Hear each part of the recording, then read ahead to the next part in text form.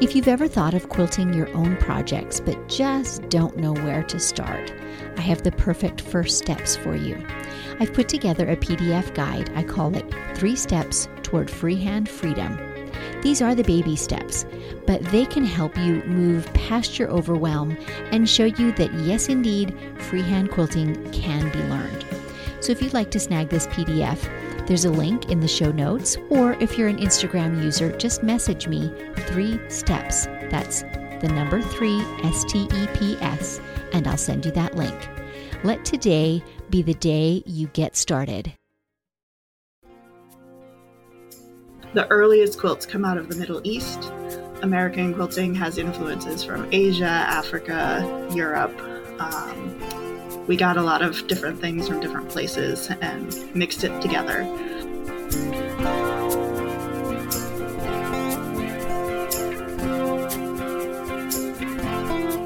Welcome to Measure Twice, Cut Once, the podcast where we hear quilters and other crafters' stories and draw encouragement and even life lessons from them. I'm your host, Susan Smith, coming to you from my quilted studio, Stitched by Susan. This is where my long-arm Lucy and I spend lots of hours doing freehand edge-to-edge quilting. Now, if you're not a quilter and those terms mean nothing to you, it's basically doodling on the surface of a quilt with a 50-pound writing utensil. If you are a machine quilter, I invite you to tune in to the live and unscripted events hosted on my YouTube channel. They're streamed live in real time, and so they're interactive, meaning you can ask questions and get answers about a project while I'm working on it. So if you'd like to be notified of upcoming events, grab my newsletter at stitchedbysusan.com, and I'll let you know when the next event is. Well, you know my philosophy is that there's nothing as warm and comforting as a handmade quilt in the whole wide world. There are, of course, so many quilt makers and just as many stories. Quilting has been a bridge between generations. It has soothed loneliness and chronic pain, and it's been a beautiful expression of art and creativity that spans countries and cultures. Joining me today to tell us her story is Janice Frisch. Today's Pins and Needles is brought to you by The Will and Dave Show. Hi, I'm the Will half of The Will and Dave Show, a short little podcast that myself and the eponymous Dave like to record talking about the things that really matter to us, whether that's social, political, or pop culture. Usually we don't see eye to eye, but more often than not, we can find some common ground in there somewhere. And now, back to Pins and Needles with a quick tip for all you sharp quilters out there. In my chat today with Janice, we'll be talking about the Electric Quilt Company's design software. And I do personally own and use that software, but I find that when I just have a brand new idea that's not very fleshed out, it's a bit formal and overwhelming even to sit down with design software and try to pull that together. So my tip for you today is to keep somewhere in your quilting studio a super simple notebook that you can jot just raw ideas into that you can come back to later, because you might only have 2 minutes now, but you don't want to forget the idea, right? So I just have a simple composition book, a school book, with graph paper in it. Just enough that it gives me a little bit of framework that I can jot down an idea for a block or a layout or where something might be, organized in a quilt top. Just any idea that comes to mind, I can jot it down on that sheet of graph paper and come back to it later, and I will not have forgotten it. Then it's time to flesh it out and take it into the design software.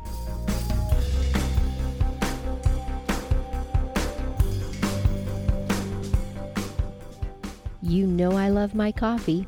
And you can maybe hear in my voice, I've got a summer cold right now, and so I need extra lots of coffee today. If you're interested in supporting this podcast, go to buymeacoffee.com/Stitched by Susan, where for the price of one delicious coffee, you're able to make a one-time contribution. Check out the options there, because from time to time we run specials for those who choose to make a monthly contribution. There's some freebie products that we offer, so check that out. Thank you so much for your support. And maybe take a moment now to refill your cup as you settle back to enjoy today's interview.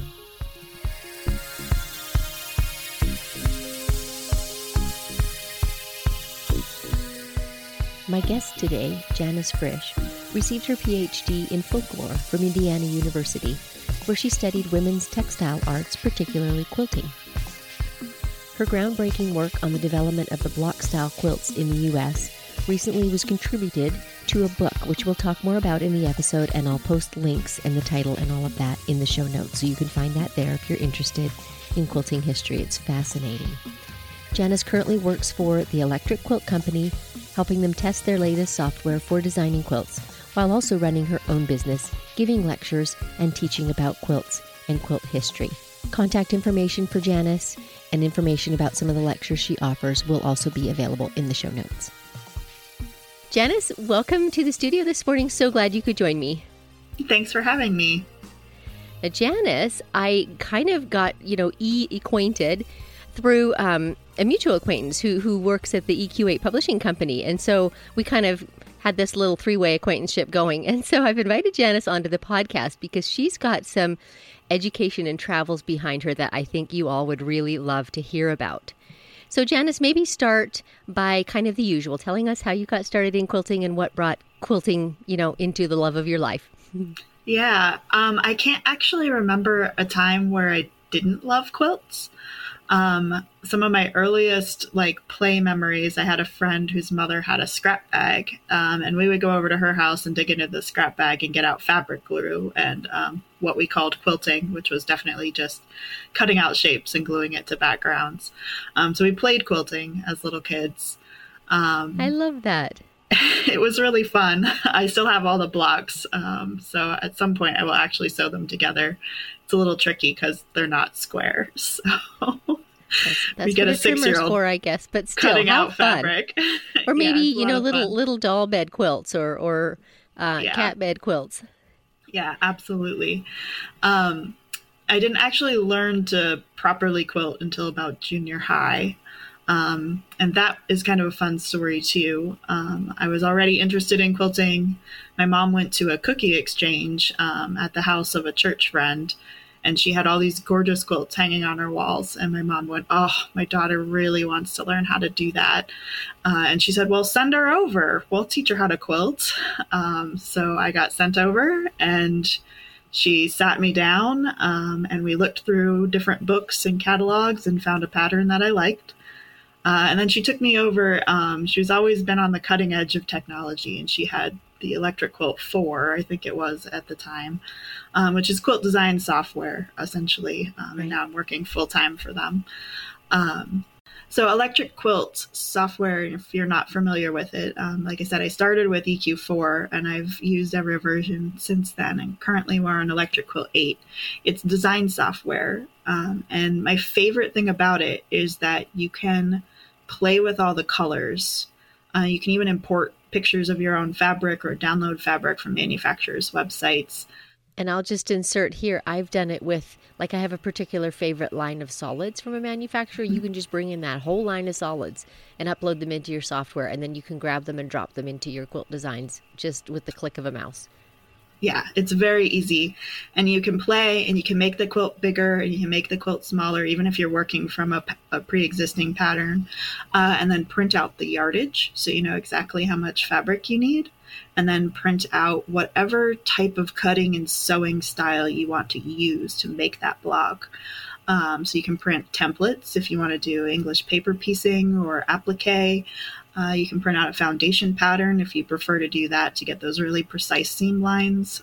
Or you can print out a rotary cutting chart, which is going to tell you how to cut all the pieces and what angles you need if it's a specially shaped piece as well. So really all the quilty math is done for you.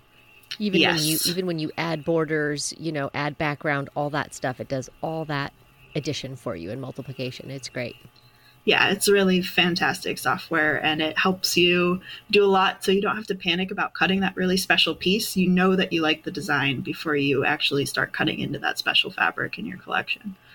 But she had Electric Quilt 4. She sat me down at the computer. We designed it on the computer so you could play with different colors and figure out how much fabric we needed so that we could make it a little smaller than the pattern. Because first-time quilter, you don't want to make a huge quilt, especially when you're a little kid. And then she took me up to her sewing room and opened all her fabric drawers and said, "Pick your fabric." And then she sat me down at her Bernina, and I knew enough because I sewed clothes in 4-H to be a little nervous about working with her Bernina. She's like, "You can't hurt it. Go ahead."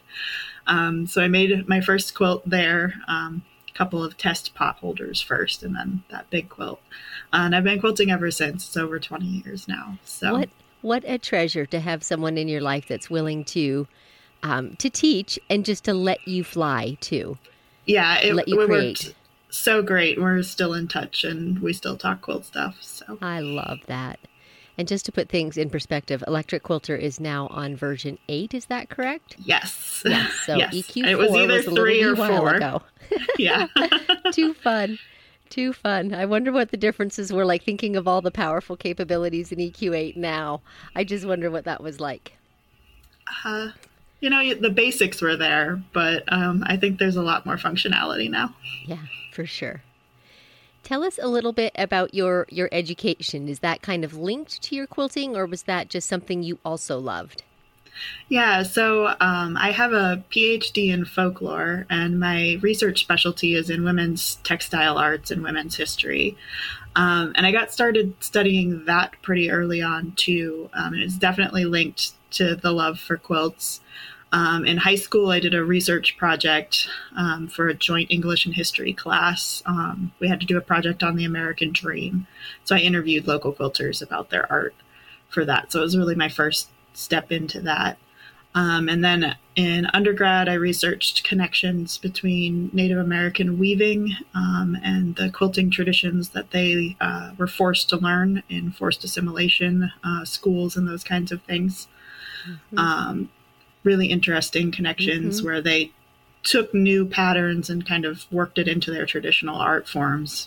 Bit of resistance there, which is always nice to see. It is. I love that. I love seeing that independence and that strength of culture that, no matter what framework I have to put it in, I'm still going to express myself. And of course, we're seeing now much more recognition and appreciation of all that different cultures have brought to the quilting industry. I love that you were exploring that already way back in high school. That's great. Yeah, high school, and then that was an undergrad project at Ohio University, actually. They let me do an exhibit at their Kennedy Museum of Art on that. And also, if you're familiar with Ohio University, it's in Athens, Ohio, which is where Quilt National is at the Dairy Barn, which is the premier international art quilt exhibit that happens every 2 years. What a treat. So I'm sure you got to attend, yes? I attended as a volunteer, which means they let you touch the quilts because you have to help hang them. Wow. So, how special. With gloves, of course. Yeah. So that was really fun. I got to help with the jury days for those too and see how that all works. So when I went to grad school, I was thoroughly embedded in the textile history world, both contemporary and historic. So I did a master's thesis on t-shirt quilting in the United States. Seriously? Yes, I did. Okay, tell me something about t-shirt quilts that how in the world did you get so many words together about t-shirt quilts? There's a lot to say about t-shirt quilts, actually. So they became popular in kind of the late 1970s, really more like the 1980s. That kind of makes sense. And they're very American. So if you go to the United Kingdom and say something about t-shirt quilts, they're curious about what you're talking about. It's a very American thing. Interesting. So we make them here because we get free t-shirts for everything. And our drawers fill up, but we associate memories with those shirts. So this was my first marathon. This is the one I ran with my sister. This is the one where I actually came in third. I mean, you have all sorts of ideas connected to it. So I explored the memory aspect of it and the different ways that people make them. And then I wanted to say, a t-shirt quilt isn't really all that surprising. It's just a substitution of a pre-printed design where you would put an applique block or a patchwork block. True. So I went looking at the history of the block layout where you've got repeating blocks and found a lot of information that contradicted itself. No one could agree when the block style layout occurred. No one could agree how it came about. So I wanted to cite one thing, and I ended up writing the dissertation so that I could cite the one thing in that master's Oh my goodness. thesis. So did this lead into then your contribution to a book? Yes. So my dissertation work looks at British influences in early American quilting and colonial quilting. So I look at influences from the United Kingdom and a little bit of the Netherlands from the 1700s into about 1860. And what people tend to not know about American quilting, because you say quilting and people are like, oh, this is inherently American. It's a pull yourself up by your bootstraps kind of art form. That's the history of it. Quilting is a global art form. You find quilting or patchwork everywhere around the globe. The International Quilt Museum has done that research. And you might not call it patchwork or quilting, and they might not be connected to each other, but everybody has that art form. Right. The earliest quilts come out of the Middle East. American quilting has influences from Asia, Africa, Europe. We got a lot of different things from different places and mixed it together. Much like our population, isn't it? Yes, very much like our population. So what I looked at were block designs that you found in 1700s and 1800s quilts in the United Kingdom, or what is now the United Kingdom, and how those elements translated over to the United States. And you find not a whole lot of block designs, but those block designs that you do find are found in early colonial and early American quilts. So they came directly over, which makes sense when you think about where the colonizers are coming over from. And then we kind of reorganized how they were arranged. And the reorganization corresponds to the Industrial Revolution and some other changes in how we're mapping the space around us. And you end up with the block style quilt, which shows up first around 1820 and is rapidly becomes the dominant layout in the United States over what's called a medallion quilt or a frame quilt in the United Kingdom that builds out from the center. Right, right. It must be just fascinating. I'm all admiration, and it makes me want to go and take some more time to educate myself a little more. You know, my mother, grandmother, great-grandmother, etc., we're all quilters, but that still is such a very narrow experience of the world of textile art. And so thanks for spurring me on to go learn a little more. Yeah, there's lots of information out there. Yes, and it's just fascinating. So tell me how this then translated into where you now work, which is for Electric Quilt 8, which is, as we mentioned earlier, digital design software. Yeah, so it's a little bit of a winding journey, but everything that you do always builds as you go through life. And so things that you've done in the past that you might not think are relevant will come back again and be useful. So nothing's ever wasted, even if it might feel like it at the time. So I've finished my doctorate. I helped write that book, American Quilts in the Industrial Age, for the International Quilt Museum. It's edited by Carolyn Ducey and Patricia Cox Cruz, but I wrote the chapter on pieced quilts. So if you want the deep dive into my dissertation research, you can find it in that book. Excellent. And then I moved into working in academic publishing for a little while, and got to publish books in folklore, which was my field, which included books on quilting. So that was a lot of fun. And then I ventured into creating my own business so that I can give lectures on those topics. So I do give Zoom lectures right now. I used to give in-person lectures, but until COVID settles down, there's Zoom. So I can be booked for those at my website, tangibleculturellc.com. And when COVID happened and everything kind of shut down, I was looking to pivot, and I had some connections with the Electric Quilt Company. It just so happened that they were working on a project with a book by Barbara Brackman and their block-based software. And one of the things that was critical to my research was all the work that Barbara Brackman and other quilt historians had done before. So I was able to compare stuff, research done in the United Kingdom with research done in the United States, because that research existed already. It didn't exist in the 1970s, and a lot of women got together and made sure that that research occurred. What Barbara looked at was different block designs as well. And what she was interested in initially was the names for block patterns. She was started out convinced that if she could look long enough and hard enough, she could find the original name for a block pattern. What that resulted in was discovering that block patterns have lots of names. They're highly regional. There is no one name for any pattern. It's not worth it to go looking for an original name. Give us some unique ones, because I know there are great ones out there, like rob Peter to pay Paul, and that's one that comes to mind. I tend to work in the early patterns. They don't have very exciting names. I'm putting you on the spot. I'm sorry. I just happened to think of that one, and I just know there are some super unique names that obviously came out of people's experience, out of their life story, right? Love that. Yeah. Or a very creative marketing person later in time. So Barbara collected blocks and where they were published and when they were published and what they were called by that publication. And she had a whole bunch of note cards, and eventually she started organizing these into categories, and that became the first edition of her encyclopedia, which was a binder that she was basically putting together out of her own house. That got picked up by a book publishing company. You get the second edition of the encyclopedia, which a lot of people have. It's a fantastic resource. That went out of print over 10 years ago.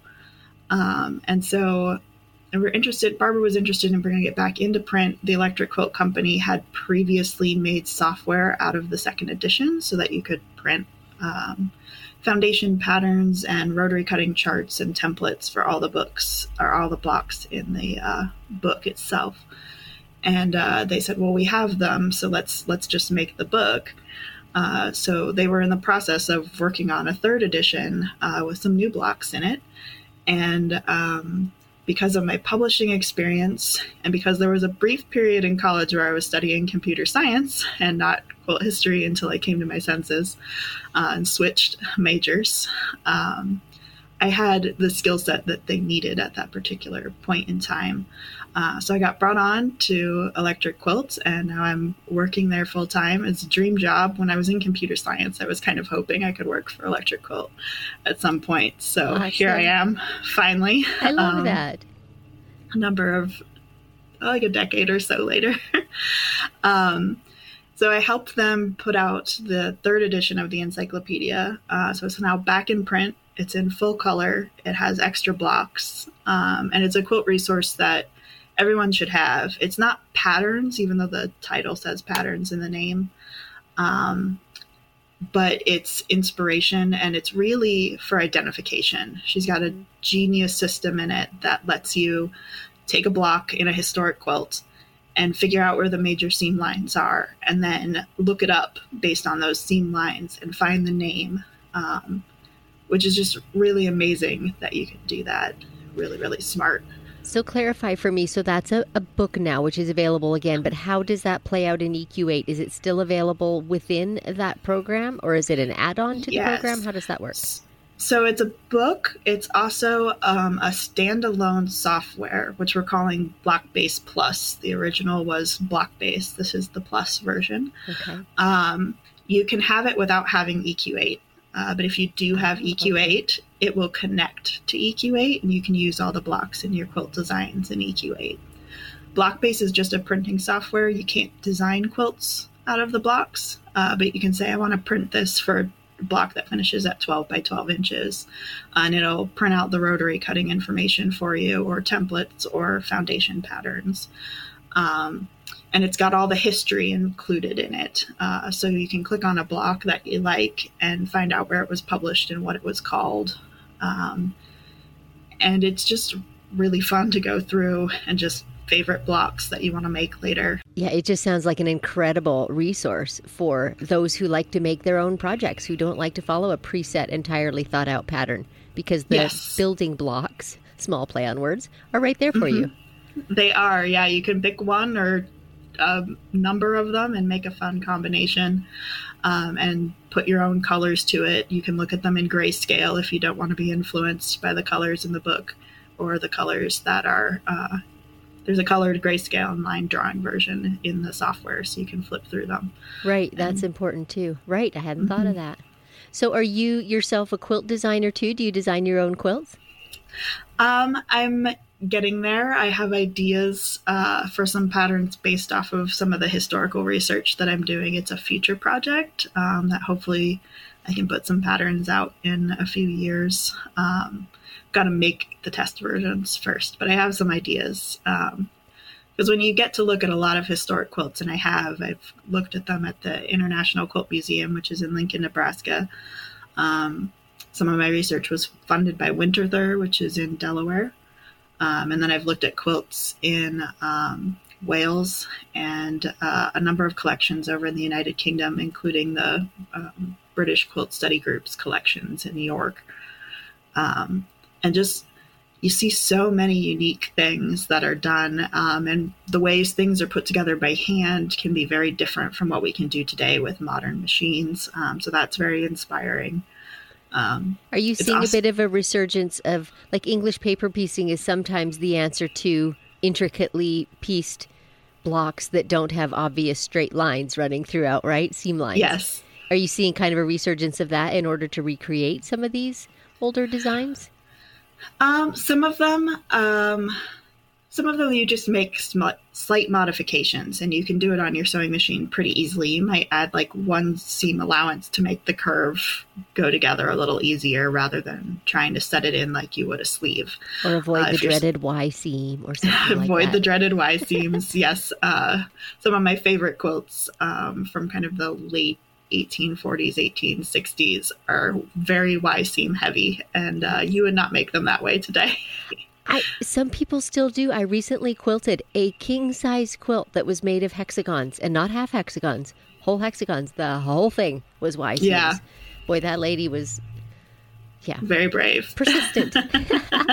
So she did a great job, too. It was amazing. Yeah. Well, hexagons are really, really popular again, which is fun because some of the early British quilts are very hexy heavy. So it's just come back around full circle from there. So you alluded a little bit to travel in the UK. What are some of the traveling opportunities you've had, both with your study or with lecturing? So mostly with my study, the lecturing got going just as COVID shut down a lot of things. So a lot of those became digital. Although the fun part about digital lectures is that I have lectured for folks in the UK because that was affordable. They didn't have to fly me over. We could just all get on Zoom and have a chat, which was really fun. Prior to that, I have spent a lot of time over in the UK, particularly in Wales and England. A little bit less in Scotland and Ireland, though I've looked at their quilts too. And I'm hoping to get to the Isle of Man because the Manx quilting tradition is also its own unique thing as well. So I worked in St. Fagans, which is the National History Museum in Wales. They were very gracious and let me take up their time to look at a lot of quilts there. In 2018, I actually traveled to the UK, especially because they brought the 1718 coverlet out of storage. The 1718 coverlet is one of my favorite pieces, and I'd never seen it in person. It's the oldest known dated coverlet in the United Kingdom. So there could be older ones, but they're not. Because I don't know what you're talking about, so tell me more. Tell me more about what it is. There's a whole book on it, so like. You can check out the book on the 1718 coverlet from your library. It's out of print, but you should be able to get your hands on a copy pretty easily. So it is unquilted. It's a coverlet. It was English paper pieced is what we would call it today, but pieced over papers. The papers are intact in the piece, and I don't think were intended to be removed. It was a display piece. And it's entirely made of silk, and it's dated 1718.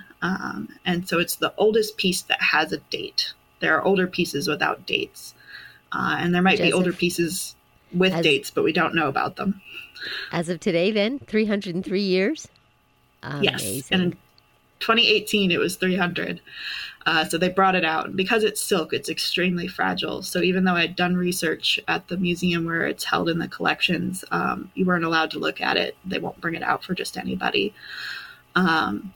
So they had it out. I got to see it in person. It felt a little frivolous at the time to buy a ticket just to see a quilt. And then COVID hit 2 years later, and I'm so glad I did it. So rabbit trail here.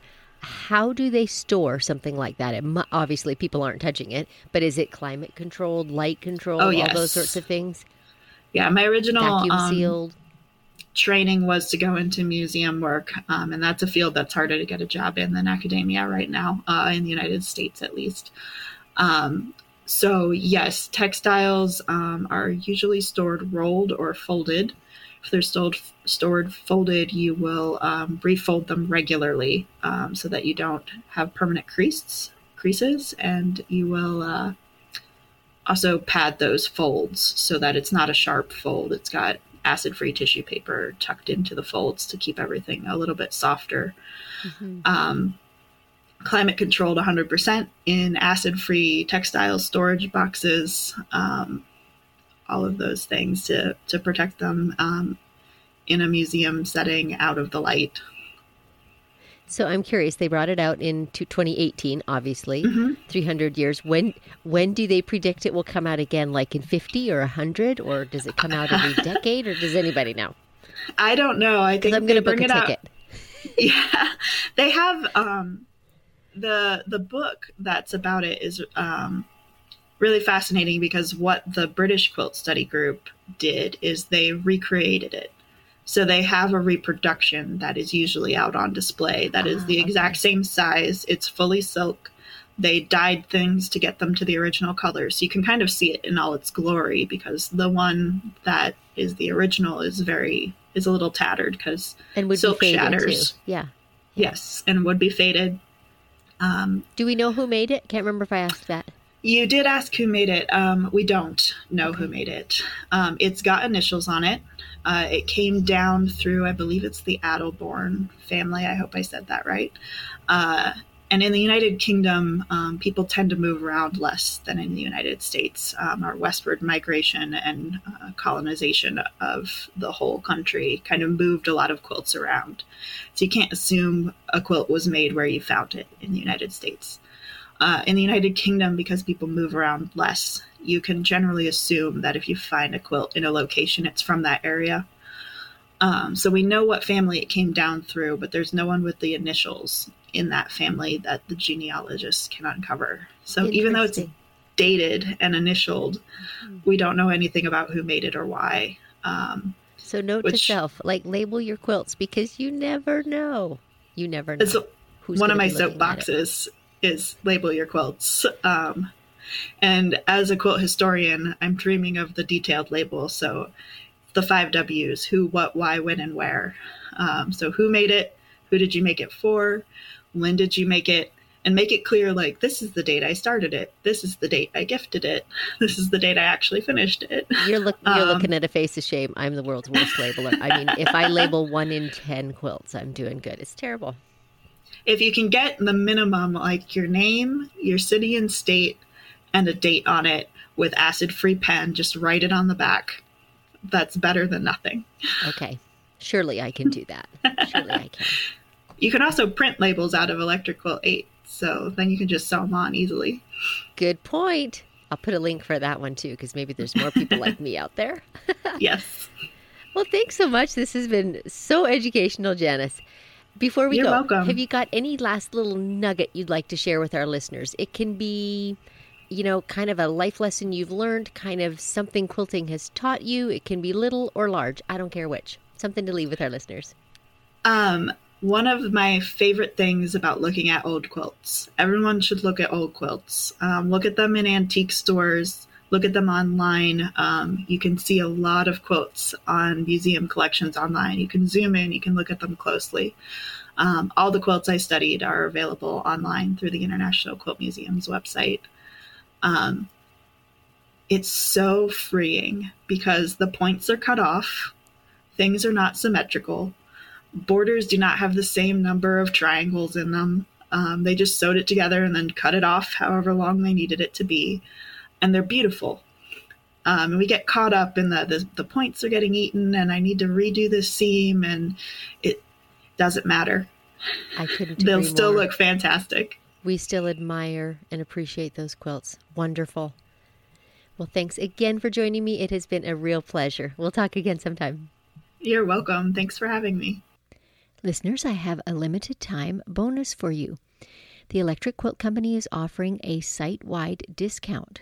And so until October 15, you can go to electricquilt.com and use the code CUT-ONCE for a 20% off discount for everything in the shop. So once again, that is the code CUT-ONCE, valid until October 15. Enjoy. Thank you so much for tuning into the show today. I hope that you've been inspired to learn more about historical textiles and quilts. And once again, I'll link in the show notes to the book that Janice has contributed to and others that we mentioned throughout the show that you might be able to find at your local library. So if you enjoyed this podcast, please consider leaving a review on Apple Podcast or the podcast app of your choice. It really helps other listeners to find the show so they can hear these stories too, and I'd sure appreciate it. I'd love to hear from listeners who'd like to nominate a crafter with a story to tell. If you know such a person, email me at info@stitchedbysusan.com and also CC the nominee so they know about it too.